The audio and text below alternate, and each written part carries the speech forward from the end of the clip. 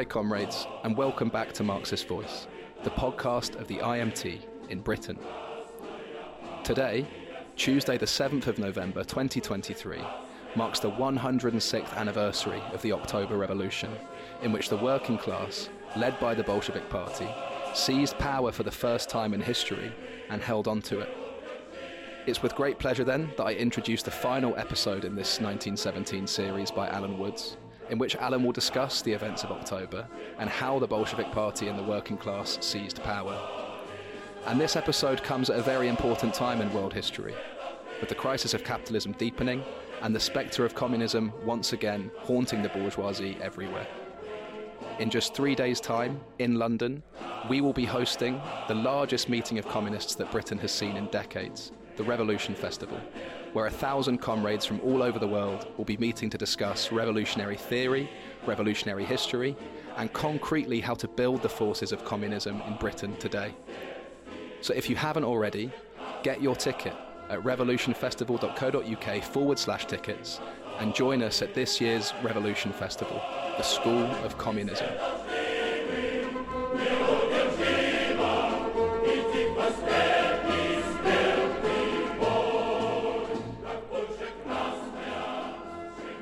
7th of November 2017 is the 100th anniversary of the greatest single event in human history.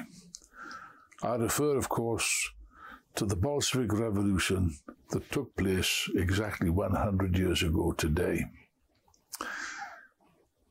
And to celebrate this event, of course, we celebrate it in a positive sense. Our enemies, the defenders of the capitalist system and all the other enemies of socialism, are producing a torrent of misinformation, of slander, of defamation, of calumnies of this great event in history. One of the most common repeated slanders goes something like this. Of course, it wasn't really a revolution at all.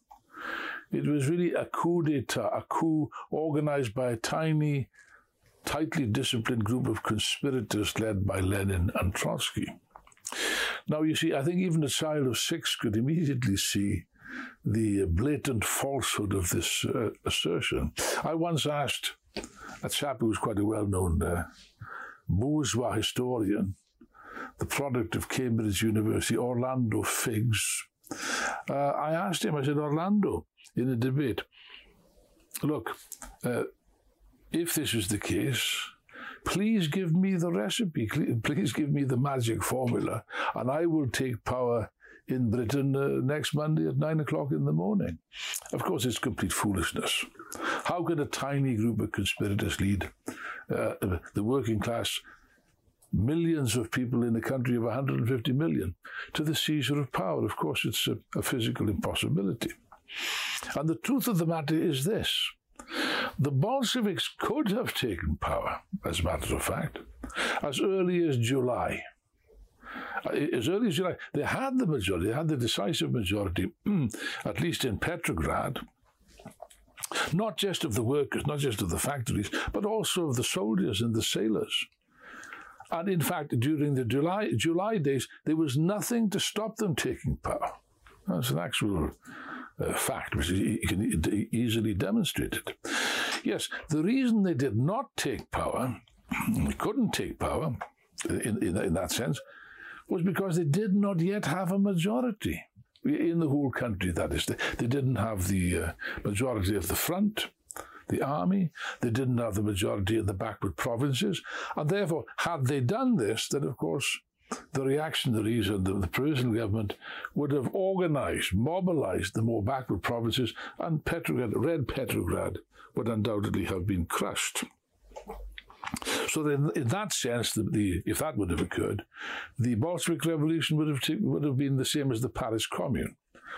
A very heroic, but a very bloody and ultimately unsuccessful and tragic episode. Lenin and Trotsky deliberately tried to restrain the workers and soldiers and sailors in July precisely because they knew they didn't have a majority. And that was the task The task facing the Bolsheviks was not at that stage to take power at all.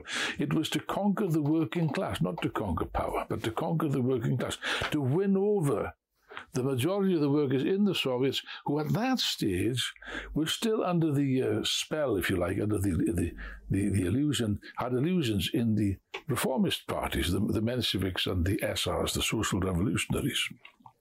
And it took experience. Of course, the workers in general don't learn from books, not because they're ignorant, but because of the conditions of life. But they learn from the greatest book of all, the book of experience.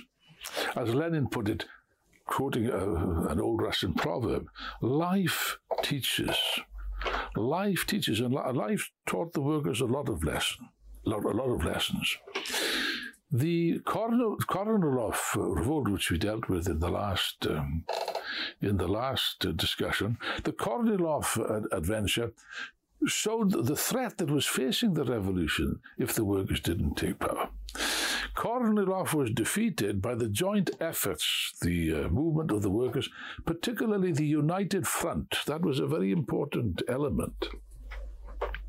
Despite the fact, you see here the flexibility of Lenin's tactics, despite the fact that the provisional government, that is to say, basically the Mensheviks and the SRs, the reformists, had moved against the Bolshevik Party, had smashed the Pravda's printing press, had driven the Bolsheviks underground, had arrested Zinoviev and Trotsky, who were in prison at that time, and Lenin was forced to seek refuge in Finland, where he was underground.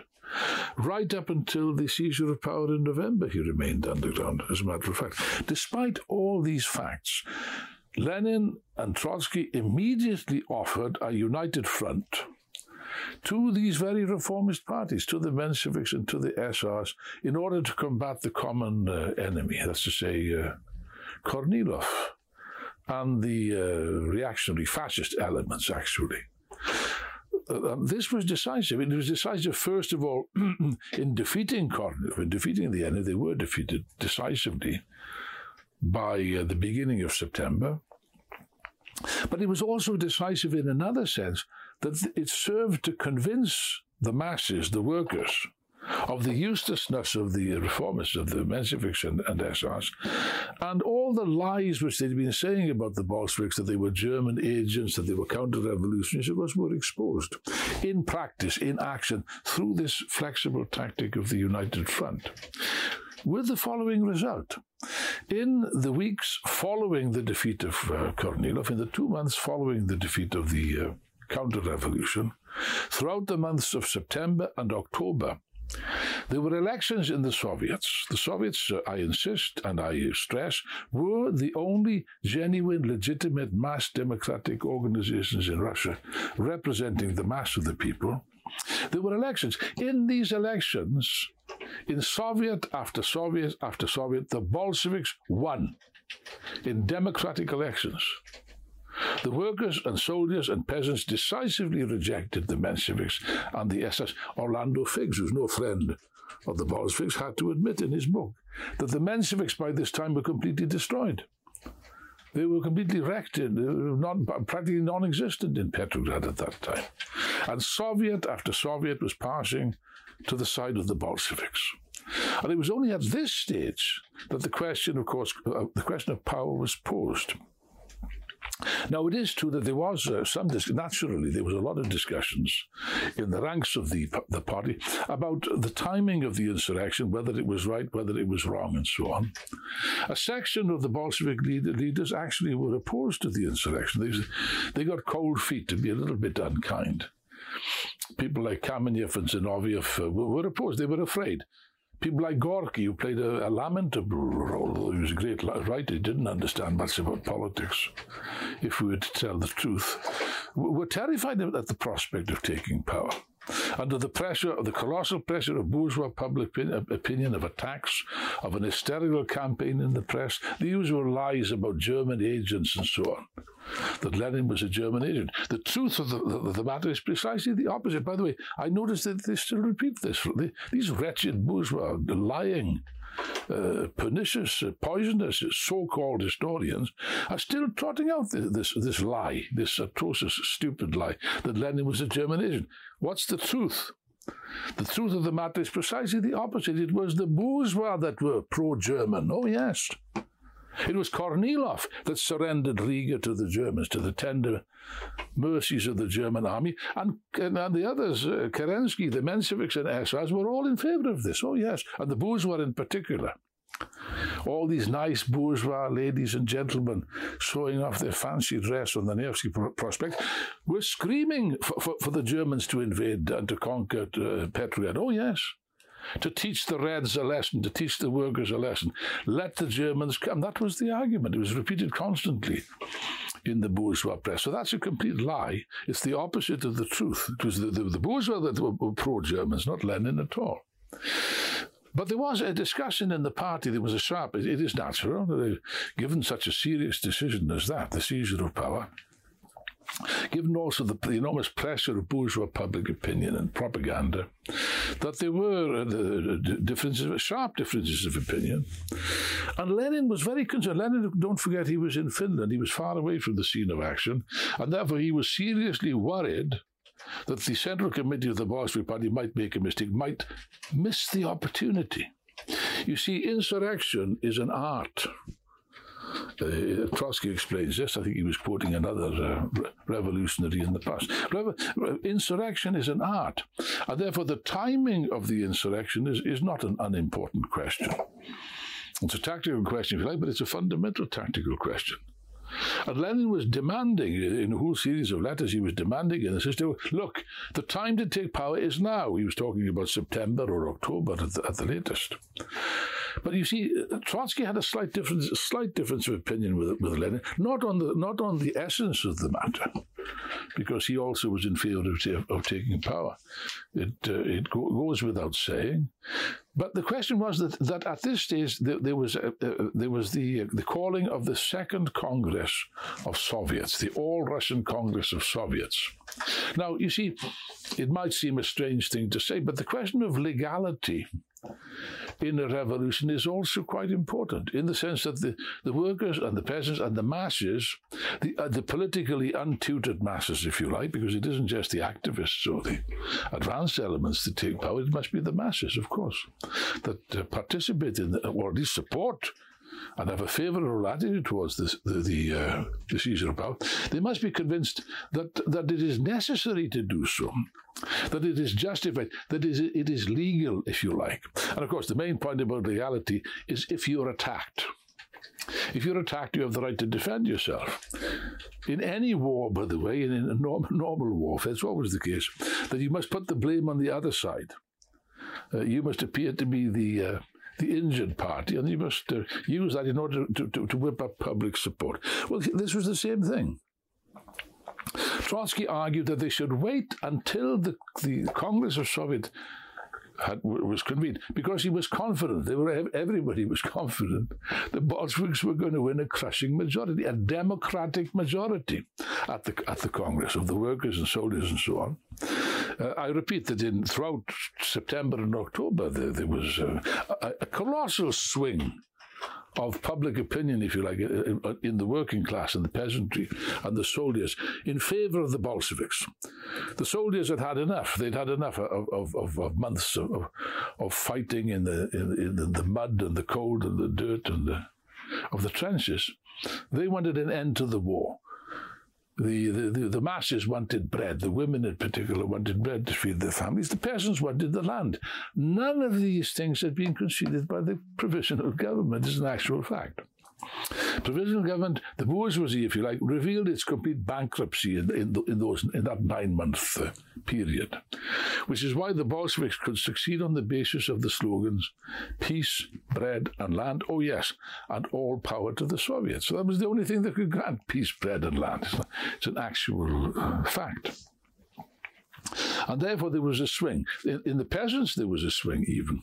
Peasantry was solidly supporting the Social Democrats right up to just before the insurrection, when such was the pressure of the peasants who were fed up of waiting for the land. Where's the land? Where's the agrarian reform? Doesn't exist. That, of course, this party split. The SR party split, and you had the formation of the left SRs, who gradually came closer to the Bolsheviks. They vacillated, but ultimately they came down in favor of the transfer of power to the Soviets. So that everything was building up. The whole mood of the masses was building up in the direction of the seizure of power. But Trotsky insisted, and he was right on this question, that tactically speaking, it was necessary to wait until the Congress had met, such that the Congress itself could legitimate this seizure of power. Now, actually, a lot of nonsense is talked about this event, which actually was a bloodless revolution. That's not generally understood. The October Revolution, my friends, I repeat, was a fairly bloodless event.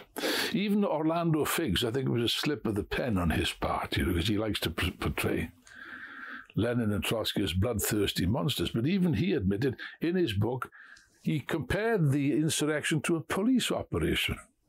Well, that says it all, doesn't it, It was a police operation because there was no resistance. It just collapsed. Nobody in the moment of truth was prepared to defend the provisional government, which was sitting in, theoretically they had the power, they were sitting in the Tsar's Winter Palace. Theoretically, on paper, they were the government, but they'd lost all support. The masses massively supported the Soviets, and the Soviets now came out crushingly in favor of the Bolsheviks. In the Congress itself, of course, Dan and other Mensheviks made speeches, hysterical, including Martov, by the way. Martov was not the worst of them. He was a left Menshevik, honest chap, but soft, vacillating, and therefore played a pernicious role, a left reformist, if you like. They all gave hysterical speeches denouncing the Bolsheviks. Look, you're seizing power. It's true that on the night of the 6th already they began armed units began to occupy the key points, the telegraph and other key points of state power. And ultimately, of course, there was the storming of the Winter Palace. Now, among the many legends about the Winter Palace is quite an amusing incident, which proves precisely that the revolution was a bloodless, the insurrection was a bloodless event. 10 years after the Russian Revolution, after the October Revolution, in 1927, the great Soviet film director Sergei Eisenstein, I think he's probably the greatest director of all time, it's my opinion. But anyway, Sergei Eisenstein produced this film called October that some of you might know. If you don't, you should take the trouble to see it. And during this classic of cinema, this film, there's a famous incident, this famous episode, which is the storming of the Winter Palace. Now, as cinema, this is very effective stuff. It's very dramatic. You see workers and soldiers and sailors storming the Winter Palace, climbing up the gates, throwing bombs, shooting rifles and so on. Yes, it's marvelous. As cinema, of course, it's very powerful stuff. Unfortunately, as history, it's not quite accurate. You see, more people lost their lives shooting this scene in Eisenstein's film than actually died during the seizure of the Winter Palace. Nobody was killed during the seizure of the Winter Palace. Unfortunately, during the shooting of the film, there was an accident, which is not surprising if you see all these terrible explosions and so on. And I think some people lost their lives in an accident. Yeah, but nobody was killed in the siege of the Winter Palace because they surrendered. There was no serious, a little bit of resistance, not very much. In the film, you see the cruiser Aurora. You can still see that ship anchored in St. Petersburg, if you like, shooting artillery guns, cannons against the Winter Palace. It's true they did. Yes, but they were firing blanks, because the Bolsheviks didn't want to damage an historical building. Anyway, I think I've said enough on that score. The actual insurrection was a peaceful affair. For what reason? Now, this is the crucial point to understand. The reason why the October Revolution was a relatively bloodless affair, at least in Petrograd, was because for the 9 months previous to this, the Bolshevik Party, through patient work, explanation, through the application, as I said, of the United Front tactic, through agitation and propaganda, in other words, by political means, they democratically won over the majority of the workers, the soldiers, and even the peasants. By that time, were supporting them, were supporting the insurrection. For that reason, 9/10 of the task of the armed insurrection was achieved previous to the armed insurrection by political means. Actually, in an article written shortly after the revolution, even Stalin admitted that the Comrade Trotsky was responsible for winning over the Petrograd garrison. There's no question about this. So that the October Revolution, far from being, as it is described by our enemies, as a coup organized by a tiny conspiratorial minority, on the contrary, the October Revolution of 1917, friends and comrades, was actually the most democratic and the most popular revolution in history. If you want a description of that, but apart from the best book, of course, is Trotsky's marvelous 3-volume History of the Russian Revolution. But if you wanted to read something shorter and marvelous piece of revolutionary literature, then read this famous book by John Reed, the American socialist, who's actually buried in the Kremlin walls. He's one of two. The other one was Big Bill Haywood.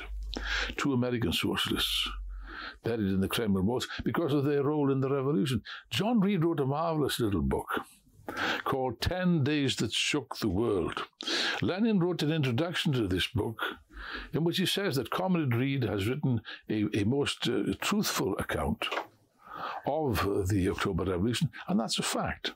And what comes across loud and clear from every page, every paragraph, every line of John Reed's marvelous little masterpiece is precisely the participation of the masses, the democratic and popular and mass character of the Russian Revolution, a great event indeed. Years ago when I was in Russia, this was in the Soviet Union in 1970, I met an old lady, an old woman who'd been a Bolshevik, who'd participated in the revolution in 1970s. I think she was a school teacher in the Volga area. And she'd spent 14 years in one of Stalin's terrible forced labor camps. She didn't want to talk about that. She never would speak about that terrible experience. But I once asked her, I said, well, what was it like? What was the Russian Revolution like? I'll never forget the expression on that woman's face. You know, old and wrinkled and worn out as she was, her face lit up. It lit up. And she said to me in Russian, she said, you don't know what that was like. You can't imagine what that was like. She said, "Какой подъем," which in Russian, it means like a kind of spiritual uplift. Such an uplift of the people. See, you couldn't imagine it. And then the expression on her face changed, and she said, "Not like now," which I could understand in the Russia of Brezhnev. But no, my friends, don't pay any attention to this terrible distortion which is put out by the enemies of the October Revolution, the enemies of socialism, the enemies of the working class.